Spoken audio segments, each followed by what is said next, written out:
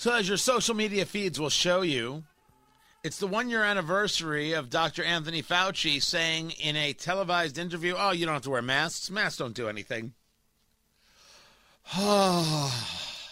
Tony Katz, 93 WIBC. Good morning. It's good to be with you. Oh, the back and the forth, the drama.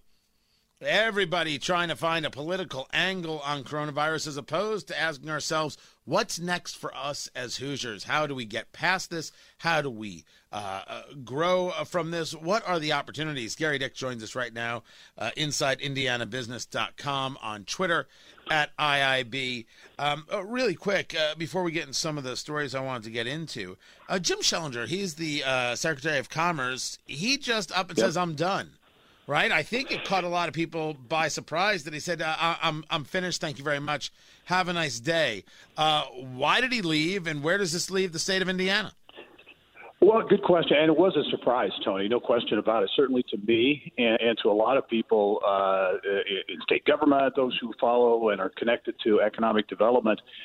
Jim Schellinger, an interesting guy. He's a Democrat, actually ran for governor as a Democrat against Mitch Daniels a number of years ago. A Democrat working for a Republican administration. His second Republican administration was appointed by then Governor Pence. And by all indications, if you look at the numbers, you look at the activity, you look at trends in economic development, Indiana has been doing very well in that game. Very competitive on a national level, getting a lot of global companies in as well. So the fact that he resigned effective that day, which was the middle of the week last week, was a surprise. Talked to him briefly, said he doesn't know what his next venture will be, so we'll see. But big surprise. Yeah, people don't usually just say, I'm gone that day, midweek, without a plan or, sometimes something else. So it is a story that I think people are going to keep up on. Speaking of stories, let's go to InsideIndianaBusiness.com. State revenue exceeding its forecast for the month of February. Does this mean that Indiana right now is on a good track to have a good financial comeback? Or is this just, oh, that's nice, but there's still a long, long road ahead? I think probably more to the latter. If you don't want to have the rose-colored glasses on too much. But I think financially, if you look at where Indiana was going into the pandemic, it was in pretty good shape. I think coming out of the pandemic, it looks as though the state will be there. But you can't discount the fact that obviously there's a lot of people without jobs, a lot of people underemployed, as they say, some industries really struggling, obviously, hotel industry, restaurants, and others among them. So big challenges faced ahead, but if you're kind of handicapping who's going to come out of this the best, I think Indiana probably is going to be up there in that upper echelon because of where we were, I think, going into the pandemic. Talking to Gary Dick from InsideIndianaBusiness.com, on Twitter, at IIB, at Gary Dick, Gerry. One of the parts of this rebirth conversation, right? Where do we go from here? It's an interesting piece of data from WalletHub. Now, sometimes, they send me something every day, and sometimes, I never asked for this.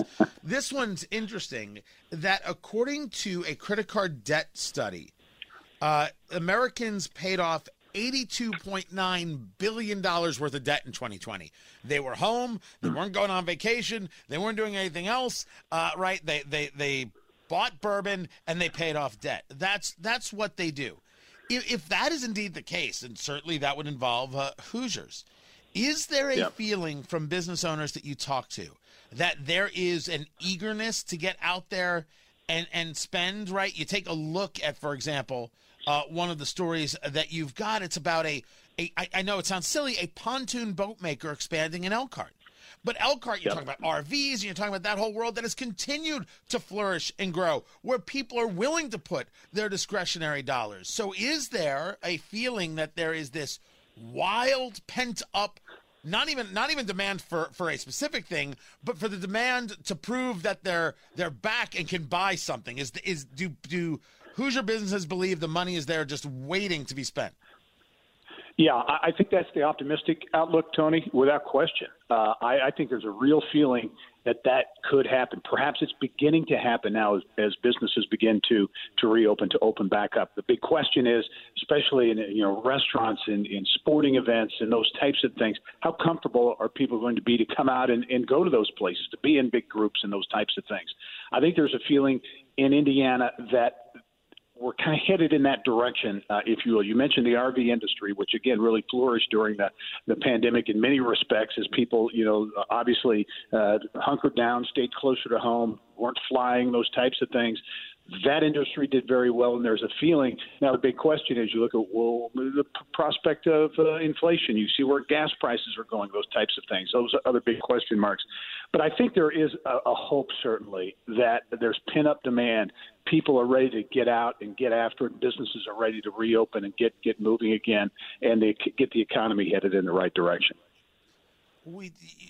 There's another story that you've got that the Indiana State Budget Agency says that general fund revenues in February came in just over $1 billion, 17% above estimates, 11% higher than actual revenue in the same month last year, right? Again, showing that there's this possible movement there. Mm-hmm. But here in central Indiana, right, we've got the NCAA championship, we've got the Big Ten stuff, all these things happening. What is the ipso facto thought? What is the after the fact thought that, okay, this event comes and goes? What are we really ready to do to bring people back to a downtown, to bring people back to Marion County, to get these donut counties even further thriving? Is anybody talking about a vision or an idea, or is it all just cross your fingers and hope that people don't notice the problems and just go with the good? Yeah, I think the folks downtown are working on a strategy now. It's going to be released, I think, fairly soon in terms of what's next, that reemergence, if you will, strategy for downtown. And you mentioned the Big Ten tournament, obviously, which starts this week, the NCAA, all of March Madness here. I think what the interesting thing to watch, and I think you and I may have talked about this last week, that this is Indy says, hey, having all of March Madness here, the guys of not people on Indianapolis, they're saying, hey, how can Indianapolis host all these big events and pull it off during a pandemic? And I think if Indianapolis, I have no reason to think they won't pull it off.